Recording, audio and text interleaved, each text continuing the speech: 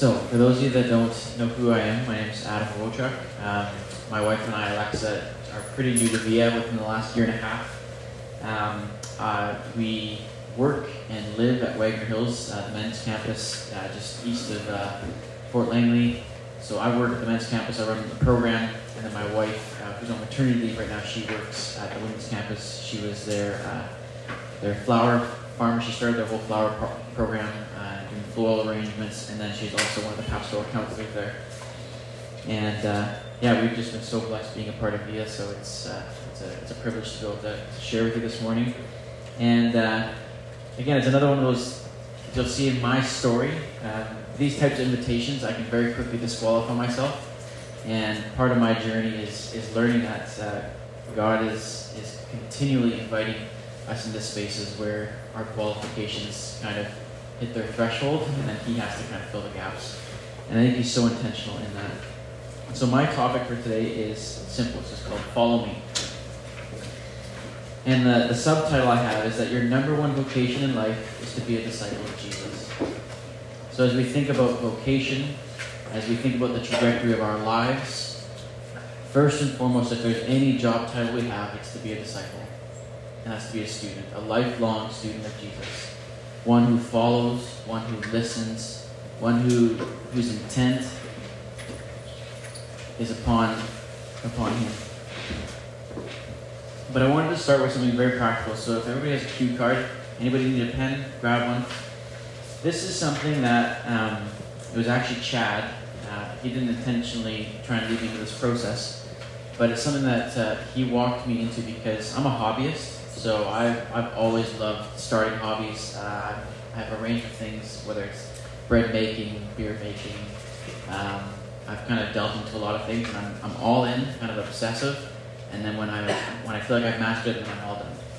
And it's a really it's an interesting problem. But what I've learned in my life is that I've always been looking for a job description, like what bakers, they make bread, they make desserts. Brewers make beer. Carpenters make houses. And I've always been kind of perplexed as to like, God, what did you design me to do? And I know who God's designed me to be. I know that I am a son of His. I know that I'm invited into His kingdom, into His family. But there's still this part of me, it's like, okay, but what about the practicalities of my day-to-day life? What have you called me to do? And so it was Chad that kind of prompted me. It's like, well, like, ask God. Ask God what He's designed you to do. What has He engineered you specifically to do? And so I began this process of praying and asking, like, okay, Lord, like, beyond being a disciple and a son of you, what have you wired me to do? And He actually gave me a job title. And it's something that has been an anchor for me, specifically in the last year and a half of my life, but it's also helped me understand the context of my story to this point, because it's a random smattering of stories and jobs, and it was hard for me to piece together what's the common denominator in any of this. And the job title was that, Adam, I've created you to be a craftsman of relationships. And for me, that was just loaded with meaning, because I got what that meant.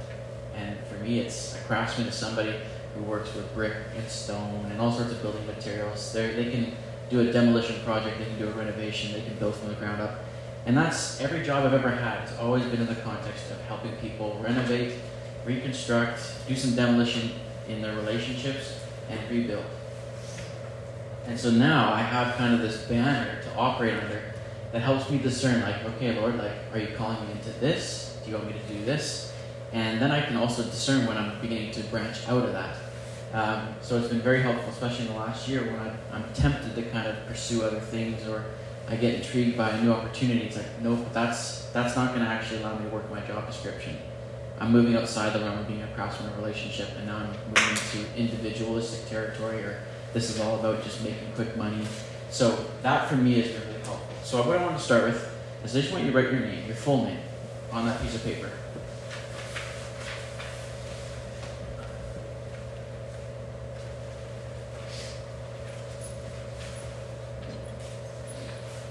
And after you write your full name, I want you to just go down the line and put is a ... And as we go through this talk, and maybe even as you go through the weekend, I want you to keep this with you and begin to fill in some of the descriptors of what God might be just wanting to remind you, like, hey, this is what I've made you to do. This is who I've made you through and through to be. Because when we know who made us, and when we understand the good news of who sustains us, there's this piece where it's like, okay, so the day-to-day, Lord, what are you calling me to do? And this is where I think getting into the conversation of what does it mean to be a disciple practically is where I want to take us this morning. So I'm going to pray, and I'll probably come back to those cue cards a couple of times throughout our talk. My prayer is that God will actually give you some specific things today. Maybe that you've already known and you just need to be reminded of them. Or maybe there's a new word or a new title that will just help kind of give you something to actually come out of this week and it's like, yeah, this is what you've made me to do. This is who you've made me to be. So Lord, we thank you for the ways that you invite us to a lifelong journey of discipleship, of being a student of you.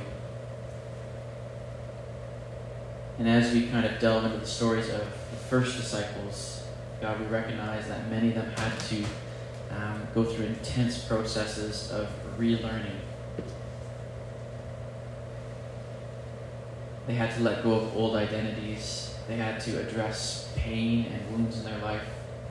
They had to learn to work with people that they never would have ever chosen to work with. And all of this was so intentional as you're shaping and forming us so that we can actually live fully and get back to the very intent that you had for us when you created us. And so I do pray, Lord, that your Spirit would just breathe on this talk, because without your presence, it's just more information. But if your presence is here, it actually can ignite change. And so I do pray that our hearts will be open and our ears will be attentive to the things that you want to speak to us specifically, but then what you also want to speak to us in a generic way as the body of Christ. In your name we pray. Amen. The call to be a disciple. The most essential title for all of us to wear and to hold. And I want to start with a story. So I work at Wagner Hills Farm. It's a 1-year residential addiction recovery program for men and women. And early on in my job, I would bring in guest speakers, and because I was new to the job, I actually didn't know most of the people who were kind of on their guest speaker list. And so this one gentleman came in, he had a huge bodybuilding guy, tattoos, and he came in and his talk was on discipleship. I'm like, okay, yeah, very good topic. And the first thing he did is he introduced himself and he says, how many of you in this room are believers in Jesus Christ? All the hands went up. And I'm like, okay, interesting intro. And he's like, second question, how many of you are disciples of Jesus Christ? And I just saw this moment of like panic and confusion. Those hands were like, I don't know. And it dawned on me, it's like, there's something distinct in that question that is actually prompting people to question, am I a disciple? What is a disciple? I know I believe, but what does that actually mean? And so in that awkward silence, I'm observing from the back, and I'm trying to figure out what is going on here. What is that question getting at that's prompting people to not know whether they can actually respond yes or no? They can respond that they believe. They can respond that they've accepted Jesus into their heart at some point. But they weren't able to answer the question, am I actually a disciple?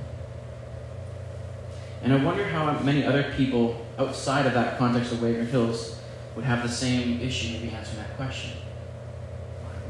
Am I a disciple? Like, has my devotion to Christ actually amounted to that descriptor, or am I outside the bounds of that?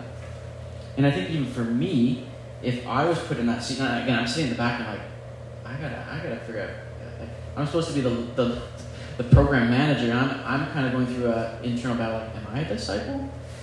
And I think what happened in that is I realized that I've kind of put this class of disciple in this higher category. It's just kind of like for the super devoted, the super committed, the deluxe version Christian. And And it was almost like, I put the title disciple in the category of like a professional athlete. Like, there's the professionals and then there's the amateurs like me. And I'm just kind of fumbling through trying to make it happen on my own. So I found this question intriguing. And our modern Christian context has been more focused on conversion than discipleship.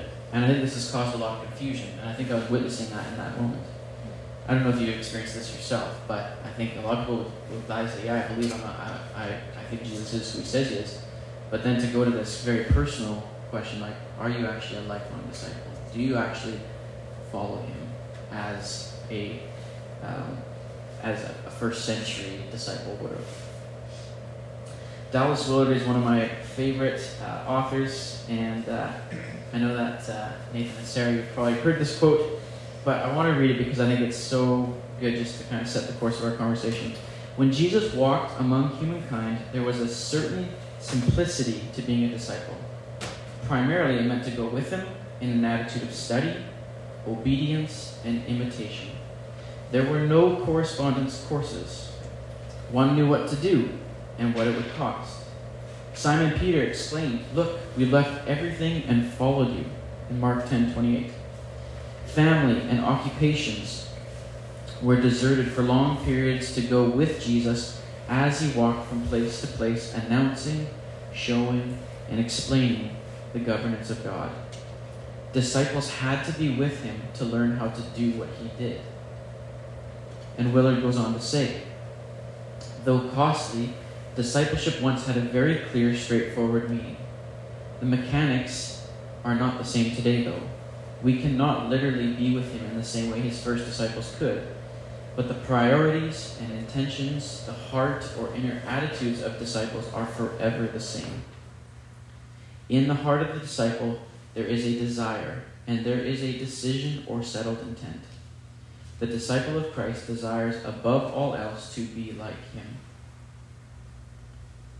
And given this desire, usually produce the lives and words of those already in the way.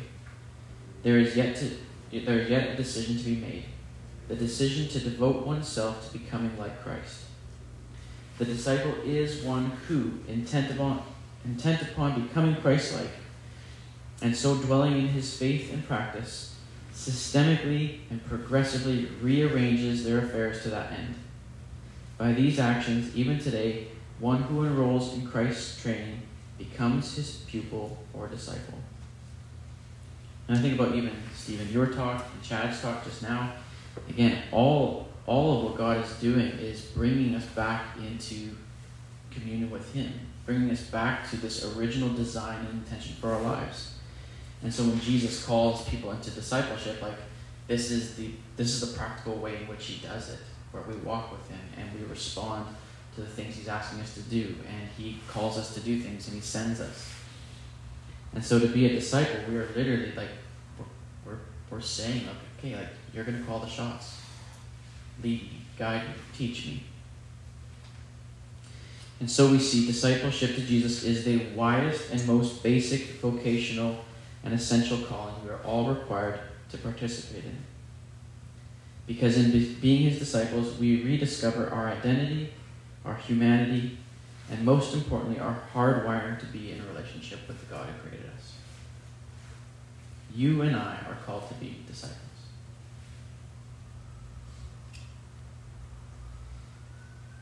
And as we walk our journey of discipleship, he is the one who is helping us navigate our pain, our wounds, maybe our misunderstanding of ourselves, or the things that have been distorted or convoluted. I think about the journey of men and women at Wagner Hills. Man, I watch it day in and day out, where God is just, he's deconstructing lives of pain and brokenness, and he's re-engineering it and he's rebuilding it so they can actually have a clear picture. Okay, like, yes, this has been your story, but here's the new story I want to write with your life. Here's what it looks like for you to now have a role in God's kingdom. He's not just interested in getting you into heaven at the end of your life. That's actually not the gospel. The gospel is that new life saturates your life here and today, and it rolls into the eternal life. And I think so many people have haven't received the full gospel. They just they have this idea. It's like, okay, Jesus came to save me and get me into heaven, and we kind of just, drag ourselves through this life and hope for the best. But we see so much that Jesus is actually so interested in bringing new life here and now. So what I want to, I hope you're okay with this, but I briefly just want to pitch a question to you. Stephen, we kind of were getting at this yesterday, but I want to ask, what is the cost of people missing the invitation to be a disciple? Like, what is the actual effect on the church and for individuals as they walk with Christ? What do they forego in not actually taking on that mantle of discipleship?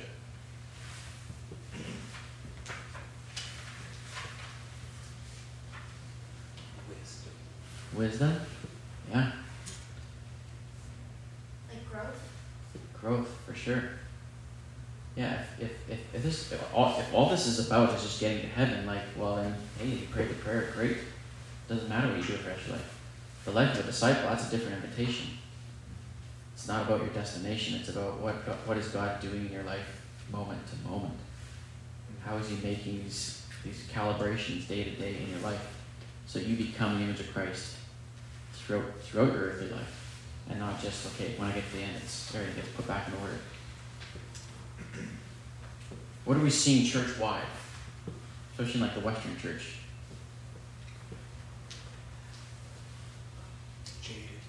Jadedness, yeah, there's bitterness. People falling away or just saying, this is inconsequential to my life. I grew up in this institution, I grew up around this, but it carries no weight on my life anymore. Anything else? Being a part of the work of God that's happening and joining in with what he's doing. Mm-hmm. Yeah. I don't know what your experience has been, but for me, again, just growing up, my theological framework is kind of like, I just didn't see my place in God's kingdom unfolding. It's kind of like there's these elevated positions, missionaries, pastors, but that wasn't going to be my trajectory. So I don't know what's my role, and then you kind of do your best to make do with okay, well, I guess I can do this here. But I lack to actually see my role in God's kingdom. Anything else? People aren't fully alive in the purpose of what God has put on their lives. Totally. Kind of a step back, almost. Not yet. They're just not fully there. Totally. Yeah, there's a difference between almost being like a spectator as opposed to somebody who's actually in the game. That was my life. I was a spectator Christian, and then I received my invitation to follow him. And again, it started by me doing an altar call and okay, I believe. But then it was 10 years in between that where it's okay, will I actually follow him? I can cognitively, agree that I think this is true. But for him to say, will you follow me, Adam? It's what does that mean? What do I do day to day to actually follow you? So I think before I talk about my story, I just want to highlight a couple things because I'm such a story person. So when I think of the characters in the Bible, I'm imagining their emotional responses. I'm thinking about the consequences, the decisions they're making. That helps me understand the story. I don't know if any of you have seen the Chosen series. I'm a big fan. Again, I know they take a lot of imaginative license, but I think the thing that's so fun for me is it kind of illuminates the stories. And though it might not be perfectly accurate, a lot of these stories are plausible. And so anyways, I want to talk about just a couple of the disciples calling to follow and just unpack what exactly they'd be taking on and letting go of. So when Jesus extended his invitation to follow me, to whom we now know as the disciples, he was inviting them on a journey of healing, forgiveness, learning, life-forming practical education, painful re-education, and sanctification. And for each of them, the aftermath of their response to follow required very different journeys to be walked out. And this is the same case for all of us in this room. So as we consider a couple stories, Matthew 4:18-22. In Matthew's gospel account, he writes this: While Jesus was walking by the Sea of Galilee, he saw two brothers, Simon, who is called Peter, and Andrew, his brother, casting a net into the sea, for they were fishermen. And he said to them, "Follow me, and I will make you fishers of men." Immediately they left their nets and followed him. And going on from there, he saw two other brothers, James, the son of Zebedee, and John, his brother, in the boat, and with Zebedee their father, mending their nets. And he called them, and they too immediately left their boat and their father and followed him. Luke 5:27-29 says this: After this he went out and saw a tax collector named Levi sitting at a tax booth. And he said to him, "Follow me." And leaving everything, he rose and followed him. And in John 1:43-44, the next day Jesus decided to go to Galilee. He found Philip and said to him, "Follow me." And those are just kind of the three most prominent accounts we have of disciples being invited to follow.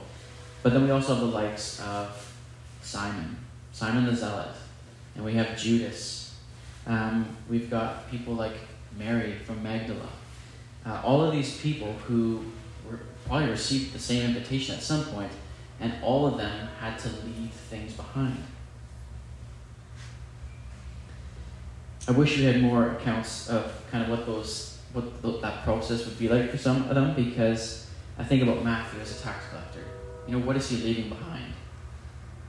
I mean, there's a reason that tax collecting was something that would almost seduce Jews into, because there was so much benefit under kind of Roman jurisdiction. There was money, there was power, and now he's foregoing that in order to follow this rabbi.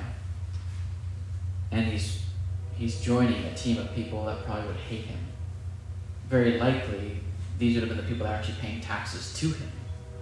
And now they've got to work together. They have this common denominator. They're interested in Jesus, and they're responding to the common call, "Follow me." But now they got to also figure out how to work with each other and how to reconcile their very different stories. I think of Simon the Zealot. I mean, again, this is a trained assassin, and Jesus is now inviting him into a different type of way of infiltrating Roman occupation, and has nothing to do with violence. So he literally has to put his weapon down, and then he's got to work with a tax collector, which, I mean, he would have had the right as a zealot to kill, because they're traitors. They're traitors to the Jewish people. And I just think about these stories. How difficult, day after day, to wake up and say, "I got to work with this guy." Really, Jesus? Like these are the people you want in this group.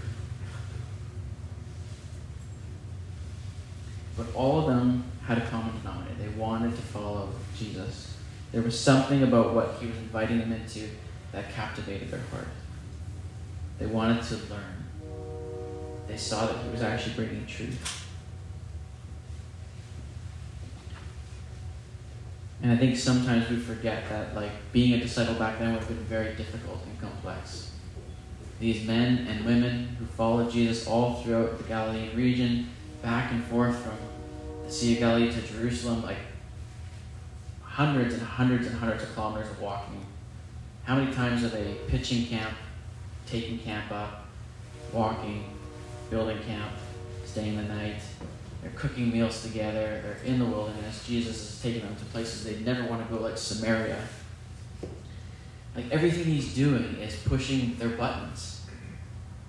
Everything that he's leading them into is exposing these parts of their character that need to be addressed or sanded or adjusted. And so the lifelong journey of being a disciple is not easy. It comes with a cost. I can't imagine what it was like for Peter, being a married man, and then, what is your relationship with your wife like? Where it's like, "Hey, sweetie, I'm going to forego fishing for the next little while, and I'm going to follow Jesus." And so it's like, man, she's got to be on board with this. Otherwise, what type of marital strain is going to happen with that? So again, but you think about the arc of Peter's life in the church, I'm guessing she was on board, and probably was a tremendous part of that ministry. And she probably had distinct roles in it too that we don't even get to hear about. Even somebody like Zebedee. He watches his 2 sons walk away from the fishing business. He's got to have faith to actually like follow Jesus from a distance. He's like, I'm following by releasing my sons. So there's a cost for everybody who's responding to this call. And there's a cost for you and I today. There are things that we're going to have to walk away from, and there's things that we're going to have to pick up. There's people that we're going to have to leave behind, and there's people we're going to have to learn how to be in relationship with. It's not an easy call, but it's a call that we all are asked to respond to. We can't be spectators. We actually have to. We have to be in the game.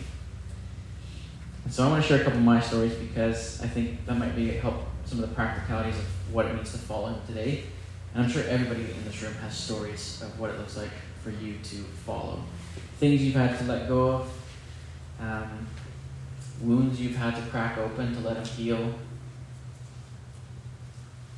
There's probably been things that he's called you into that you feel unqualified for or afraid to do. But in that, Jesus calls us to do hard things. And that is part of our day-to-day calling as a disciple. So, a little bit about me.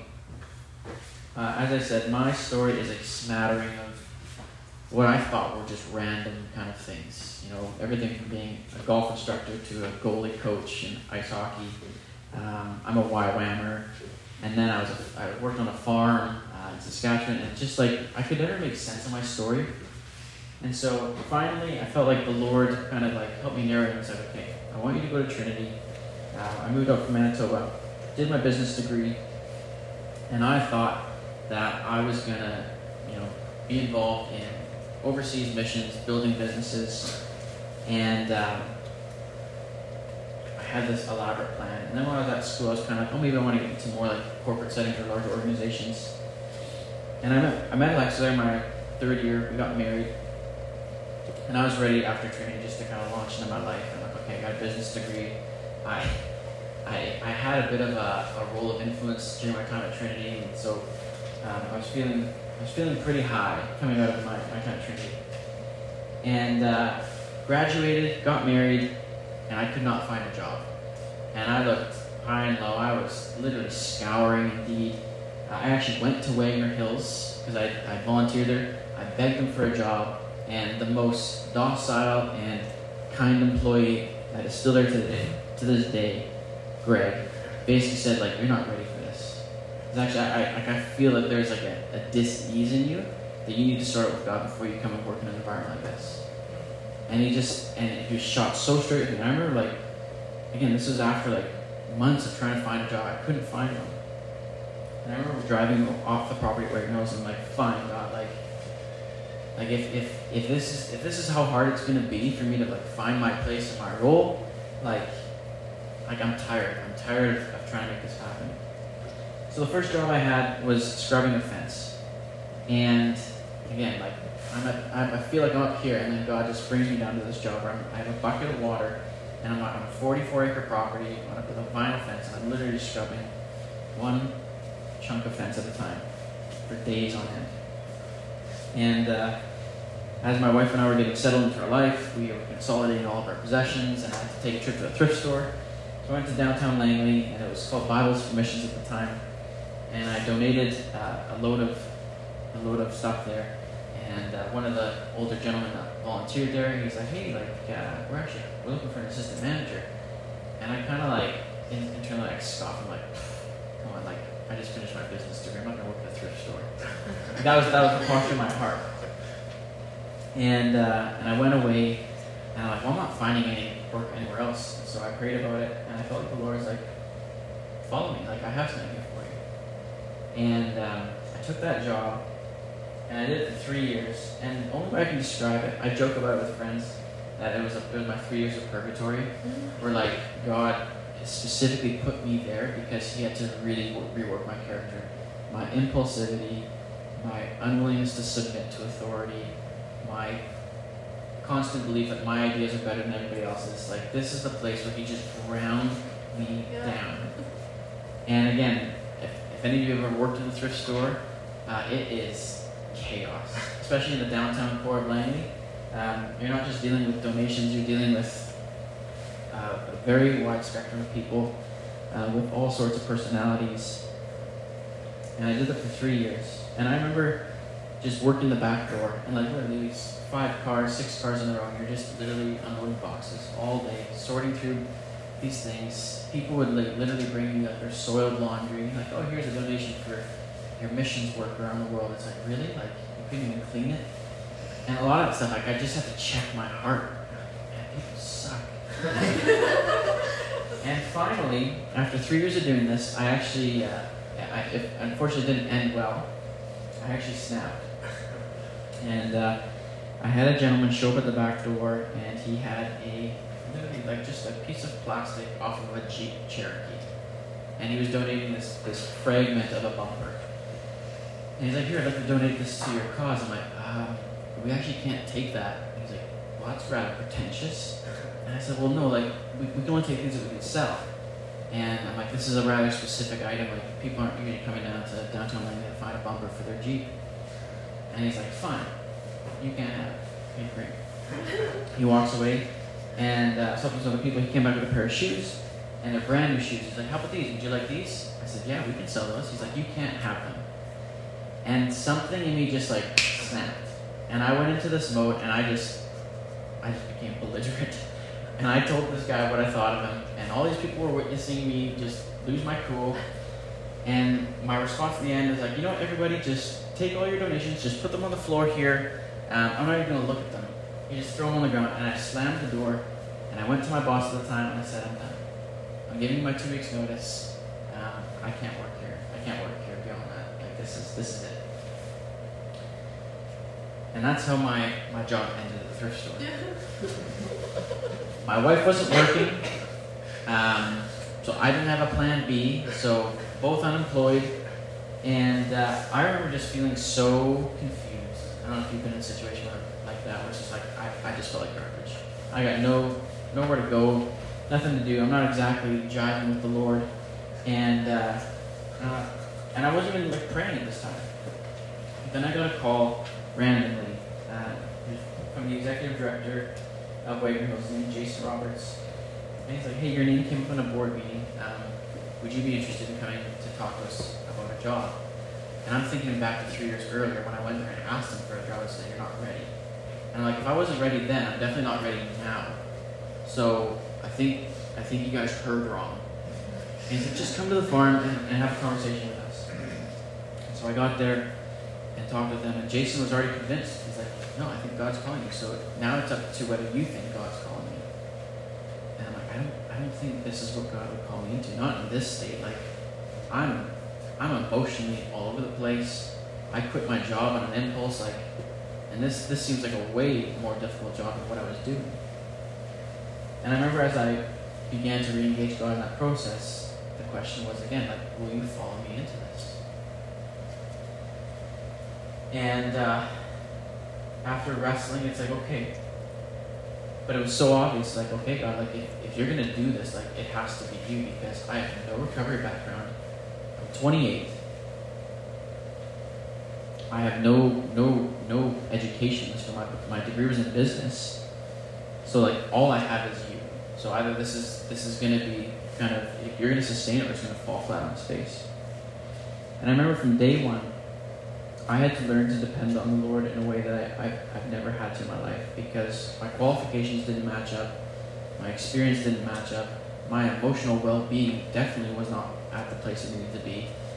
And I realize now, looking back, like, God actually brought me into Wagon Hills. I probably could have been a client just as easy as some of the men that I was teaching, but he was doing the same work in my life that he was doing in theirs. This restoration, this re-education, this relearning of everything I thought I knew about him and about myself.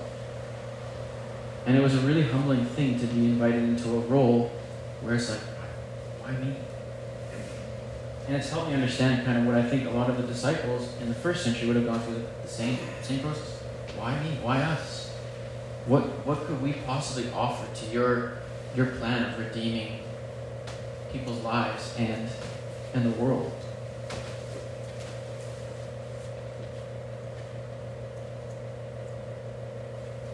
And as we think about these different places and spaces that God calls us into and out of, I think it's so important for us to remember like God's nature and character is into environments where like our qualifications don't match. I think he's very intentional in that. And sometimes, if you're anything like me, like I've kind of got my Rolodex of what I can do and what I should be doing, and then there's all these things like, no, I can't do that, I can't do that, I can't do that, I can't do that. And God's like, man, like, but would you let me? Would you be willing to actually like go outside your comfort zone? Would you be willing to go to this demographic of people? That was part of the other thing at the thrift store. The people I'm working with are all people my parents' age, and I'm just being honest. I had baggage with baby boomers. I had a really tough relationship with my dad, and this is who I'm working with day in and day out. And I was the millennial, and everybody had their opinions about millennials.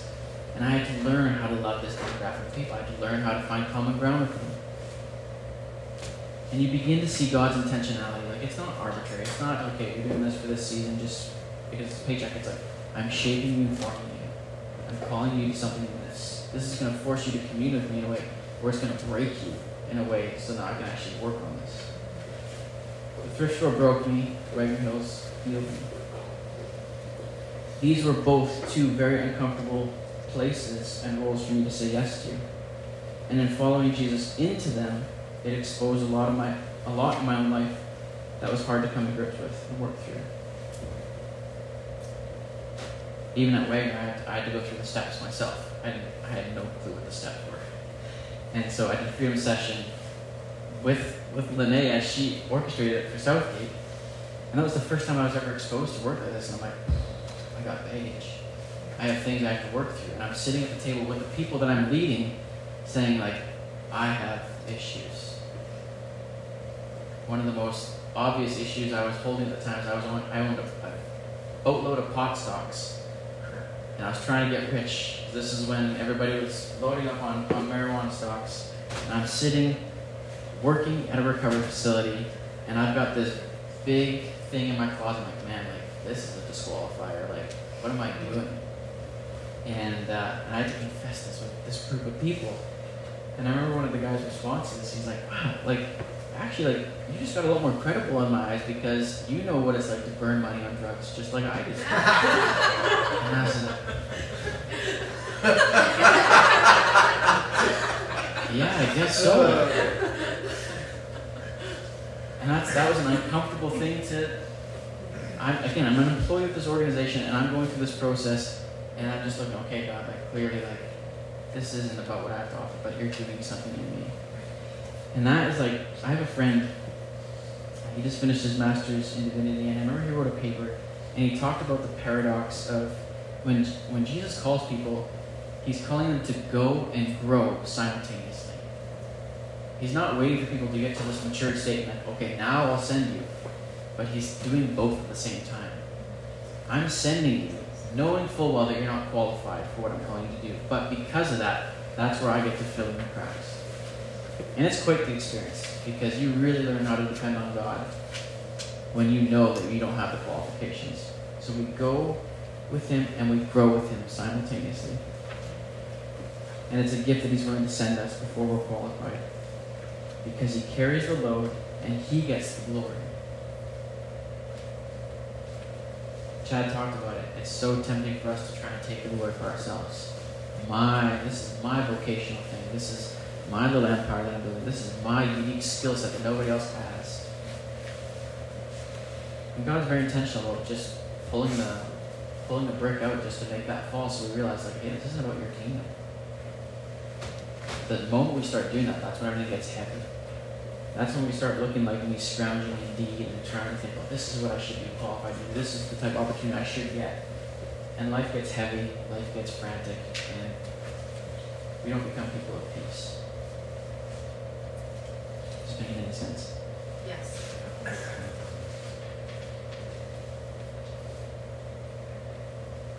So the response to following is tough. And there's plenty of scriptures and parables that Jesus tells us about what it means to follow him. And So I wanted to finish with those, and then maybe have some time for Q&A. Luke 9:23-26 says this. And he said to all, if anyone would come after me, let him deny himself and take up his cross daily and follow me. Whoever would save his life will lose it, but whoever loses his life for my sake will save it. For what does it profit a man if he gains the whole world and loses or forfeits himself? For whoever is ashamed of me and of my words, of him will the Son of Man be ashamed when he comes in his glory and the glory of the Father and of his holy angels. A little bit later in Luke's account, as they were going along the road, someone said to him, I will follow you wherever you go.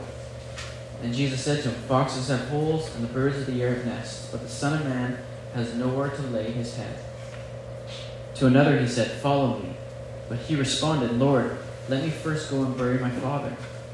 And Jesus said to him, leave the dead to bury their own dead. But as for you, go and proclaim the kingdom of God. Yet another said, I will follow you, Lord, but let me first say farewell to those at my home. And Jesus said to him, no one who puts his hand to the plow and looks back is fit for the kingdom of God. Those are strong statements. But again, Jesus isn't malicious. He's not out to make people's lives miserable. But he is getting at the heart of the fact that, like, when he calls, we've got all sorts of things that we're tethered to that we don't want to let go. There's relationships. There is lies and beliefs that we've held to that we say, okay, I'll follow you, Jesus, but I still feel like I'm worthless. I still feel like I have no skills. I still feel less than. Or there's people who choose to follow, but it's like, I need to keep my little empire. I need to keep my safety net. I need to have my insurance policy. Or they'll say, I'll follow you, but just not to that group of people. I can't do that. I don't want to be around them. I can't do the youth. I can't do the older generation. I can't do people who maybe look different than me or have different cultural background than me. There's all these different things that people kind of use saying, like, I can't do that. Sorry, like, somebody else can do it. And it's usually very specific. The things that Jesus calls us into is because he's revealing something. It's not just about what we have to offer, it's about what he wants to reveal in us. I think there's no more telling story than that. The story of the rich young ruler, which we've gone over a couple times here at the last couple months. But I want to read it. And a ruler asked him, good teacher, what must I do to inherit eternal life? And Jesus said to him, why do you call me good? No one is good except God alone. You know the commandments. Do not commit adultery. Do not murder. Do not steal. Do not bear false witness. Honor your father and mother. And he said, all of these I kept from my youth. When Jesus heard this, he said to him, one thing you still lack. Sell all that you have and distribute what you make to the poor, and you will have treasure in heaven. And come, follow me. But when he heard these things, he became very sad, for he was extremely rich. Jesus, seeing that he had become sad, said, oh, how difficult it is for those who have wealth to enter the kingdom of God. It is easier for a camel to go through the eye of a needle than for a rich person to enter the kingdom of God. Those who heard it said, then who can be saved? But Jesus said, what is impossible with man is possible with God. And Peter said, see, we have left our homes and we followed you. And Jesus said to them, truly I say to you, there is no one who has left house or wife or brother or parents or children for the sake of the kingdom of God who will not receive many times more in this time and in the age to come, and in eternal life. And it's a very specific thing that Jesus is asking of this ruler, because he knows where his heart is tethered. He knows where probably his identity is tied up. Again, you think about a rich person in the ancient world, it's not because they've got money in a bank account, it's because they have a load of possessions. They've got land. They've probably got livestock. And so for him, if he wants to follow Jesus, he's going to have to find a way to deal with all this. And it would be a lot to let go of. My wife Alexa gave a message a couple months ago on the narrow door. And I think her message, again, it's one of those times where I'm sitting and listening, like, this is blowing my mind. And she talked about the narrow door being a gift.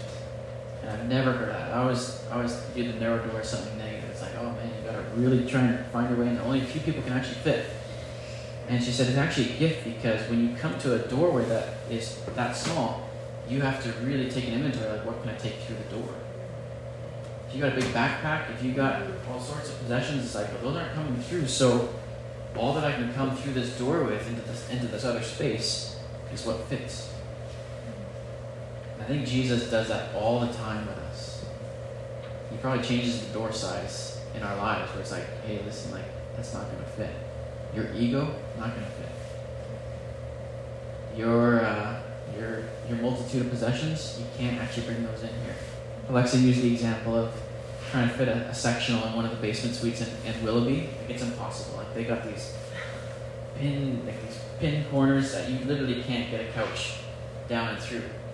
And so you basically have to reprioritize what kind of furniture can you get in the house. And I think that's what Jesus does with us. It's like, it's not going to fit.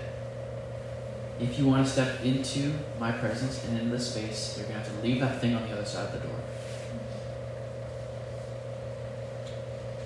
And I think with this too, like, I think we know that Jesus' heart is for family and for,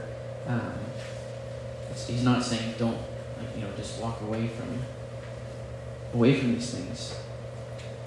But even how many people have had to step into God's calling or the project He has for them, and it requires them to reallocate their time or their resources. There's not maybe as much to do things with the ones you love, but He's calling you to actually invest here. That's a hard thing. I'm learning that more and more with our newborn daughter. Like, time is limited, so for me to do something like this, there's a cost. Alexa's going to have to take care of Willa quite a few more hours in the days leading up. And just beginning to understand that, like, it's not that I don't love Willa, it's not that I don't love my daughter, but like, there's different things that you get called to where you have to reallocate your presence and time. And that's a sacrifice. That's the journey we all have to walk through. But one last story, and I think it's the one that it really kind of speaks to me the most, is Peter's story. Here is somebody who has answered the call to follow. And he's walked with Jesus, and he has displayed moments where he's just confident, like, I will be with you till the end. And we have this story in John's account where Peter has a moment where it's almost like everything kind of unravels in a moment. When they finished breakfast, Jesus said to Simon Peter, that's skipping ahead. The story goes, Jesus is being put on trial, and Simon is there, present, and somebody says, hey, like, we recognize you. Like, you're one of the followers of Jesus. And he denies it. And I think about that, like, man, like, what happened in the lead up that would be a logical response for Peter? And he's already aware of what Judas has just done.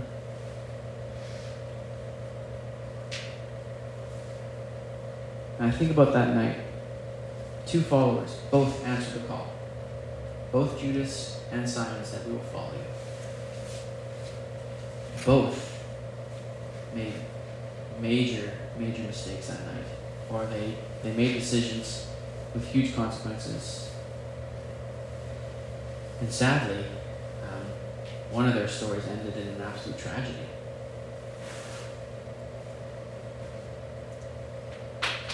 And I think of how many people who maybe at one point in their life they said, yeah, I'll follow you. Something happens, and the weight of their failing, or the weight of their not coming through when it mattered most, leads them into a place of despair, ending in almost like a spiritual and also like a physical death, just like Judas. But I always wonder, what was it that got Simon through the night?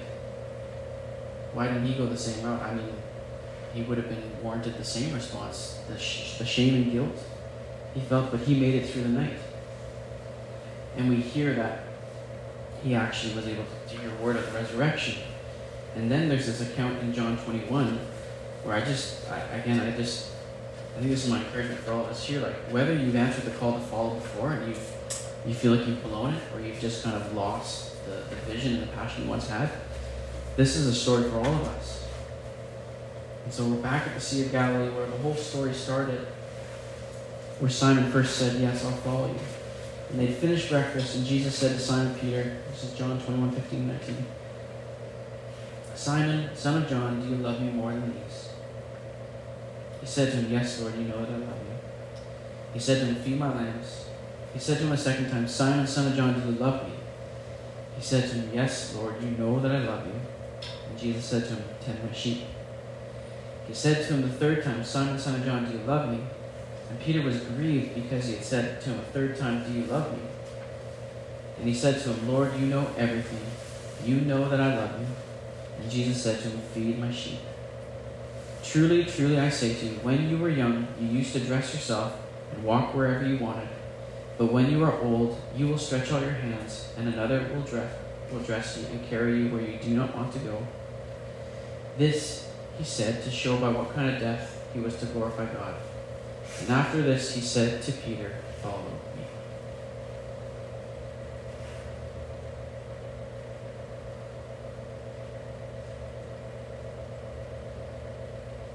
If there's any doubt for us that Jesus isn't interested in extending that invitation again to us, when we fall away or we lose heart, or the pains and burden of life kind of distract us from following him, this story just kind of breaks through that, saying like that invitation still stands. He's inviting us to follow him. And I know for me, there's been moments in my life where, again, you play that game, like, am I in, am I out, like, am I still a son, am I not? And that's where, for me, like, I'm adopted. And that's been a huge, I think, very intentional part of my story that God has used to, like, teach me about this idea of what it means to be brought into a family that you had no part of joining. I was 1 month old when I was adopted. I was given a new name, a new citizenship, a new home, a new inheritance, and I did nothing to earn it. I was 1 month old. And for me, the only part I had to play in is I had to live into that new reality. I had to live into this new family name that I was given, that I did nothing for. And the temptation is to think like, oh man, do I belong, do I not belong? Like, am I really a Wochuk, or am I this or that? And you go back and forth. And I think about, even for Simon, like, he knew that he was a part of God's family. He responded to the call. He was brought into it. And I think even for him here, like, there might be questions like, man, can I really still be a part of this? Does God really still want me in the family? Do I still have an inheritance? And Jesus says, yeah, you do. Follow me.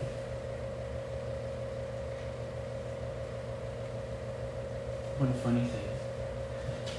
In verse 20, after this, Peter turns and saw the disciple whom Jesus loved, John, following them, the one who had also leaned back against Jesus during supper, and said, "Lord, who is it that's going to betray you?"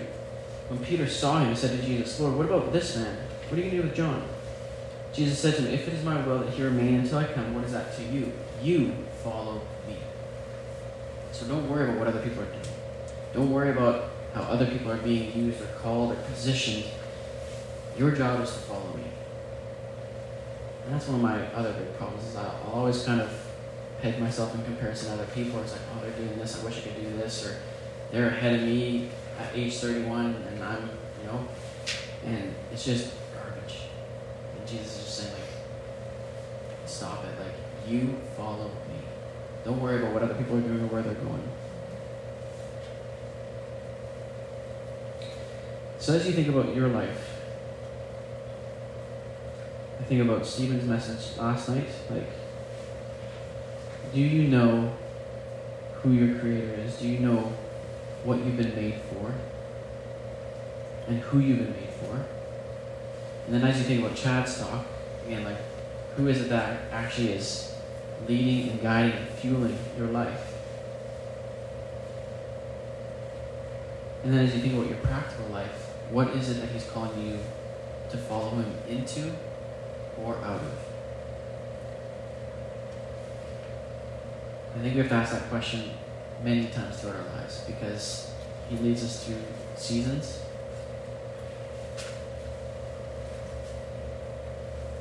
And so coming back to that card that I've given you, as you discern how to answer that question, what is he calling you to follow him into and follow him out of? What is he calling you to let go of? Those are the practical things that only you and him can figure out. And I think in the context of community, you can actually discern a lot of that. Chad has been instrumental in helping me figure out what it means for me to follow Jesus day to day. My wife has been instrumental in that. But the thing that has been really anchoring is having kind of this overarching description. Adam, I've created you to be a craftsman of relationship. So as you think about the context of your life, when I'm calling you into something or out of something, make sure you stay in that vein. Stay with people. Don't go chasing after things or objects, because I've created you to be with people. And for some of you, the overarching kind of call of your life might look different. Your passions, your skills might lead you into different things.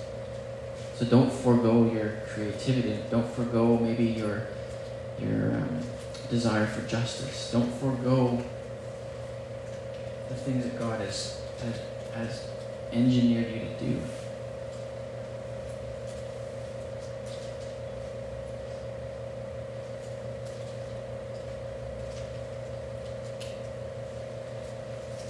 And I just had some parting questions. So, as you think about responding to this talk, is there something you need to unlearn? Is there something you need to learn? Is there something he's wanting you to step into faith? Trusting him? It could be financial. It could be a type of transition in your life. It could be starting something. Is there pain you are carrying that you need to let go of that is just literally sucking the power of the Spirit? I witness this more often than I like to at Waver Hills, because, man, the pain that people carry, it is on full display. And for many, we almost hold our pain like a weapon. Like, it's like we experience pain. It's like a knife sticking outside. Instead of pulling it out, we actually begin protecting it, because we want to hold our pain to justify our anger, or our bitterness, or our distrust. And to follow Jesus, we have to deal with those things. We can't keep walking wounded. We can't keep bleeding out thinking that we're going to be free. He's calling us to let go. Are there material things in your life that you need to let go of? Is there a geographical move he's wanting you to make?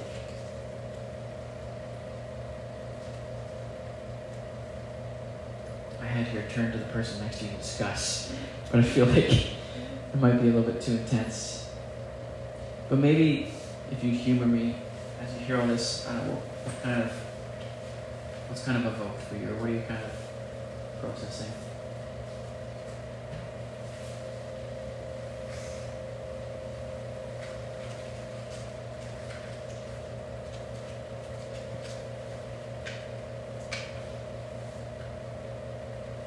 I like that you reminded me that you go and grow as you're stepping out. You're never going to be perfect, and so you just need to go with what you have and trust Jesus and Holy Spirit's in you and giving you that strength and guidance. And if you veer, he'll just gently put you back on track. But I like that you reminded me of that. just go, start running, and then grow as you're doing that together with other people. And it's so fun. It's got its stressors, but again, like there's such a beauty in it because it's like, this is all I have. So if you want me to keep doing this, like you have to fill the cracks. I remember my first couple of weeks at Wayman, I was like, I didn't have anything to teach. I'm supposed to run classes, so I'm literally driving up. Okay, Lord, like what am I going to talk about today? Because I literally don't have time to prepare classes. And every day he'd give me something. And I can't explain it other than that. Like he's like, just drive to work, get on the stage, and I'll give you what you need. And man, day in and day out, he did that. And that was exhilarating. It's like, oh, God's talking to me. God's actually like, this isn't a figment of my imagination. Like he is in this. So that's good. So we always talk about like the door like narrowing down, but will there be any like instances where the door kind of widens up?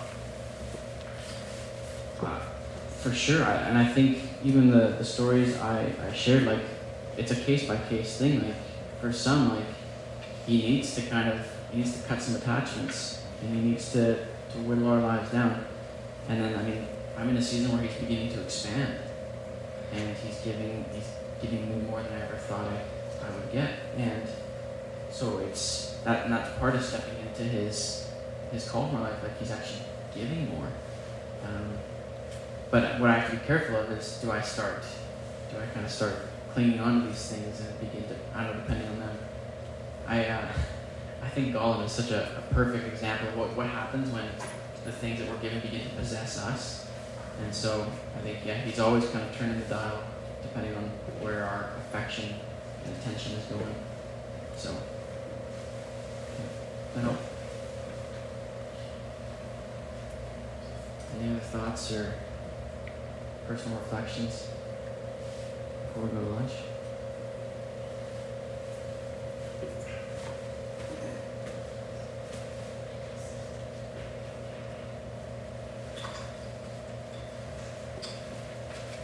Okay.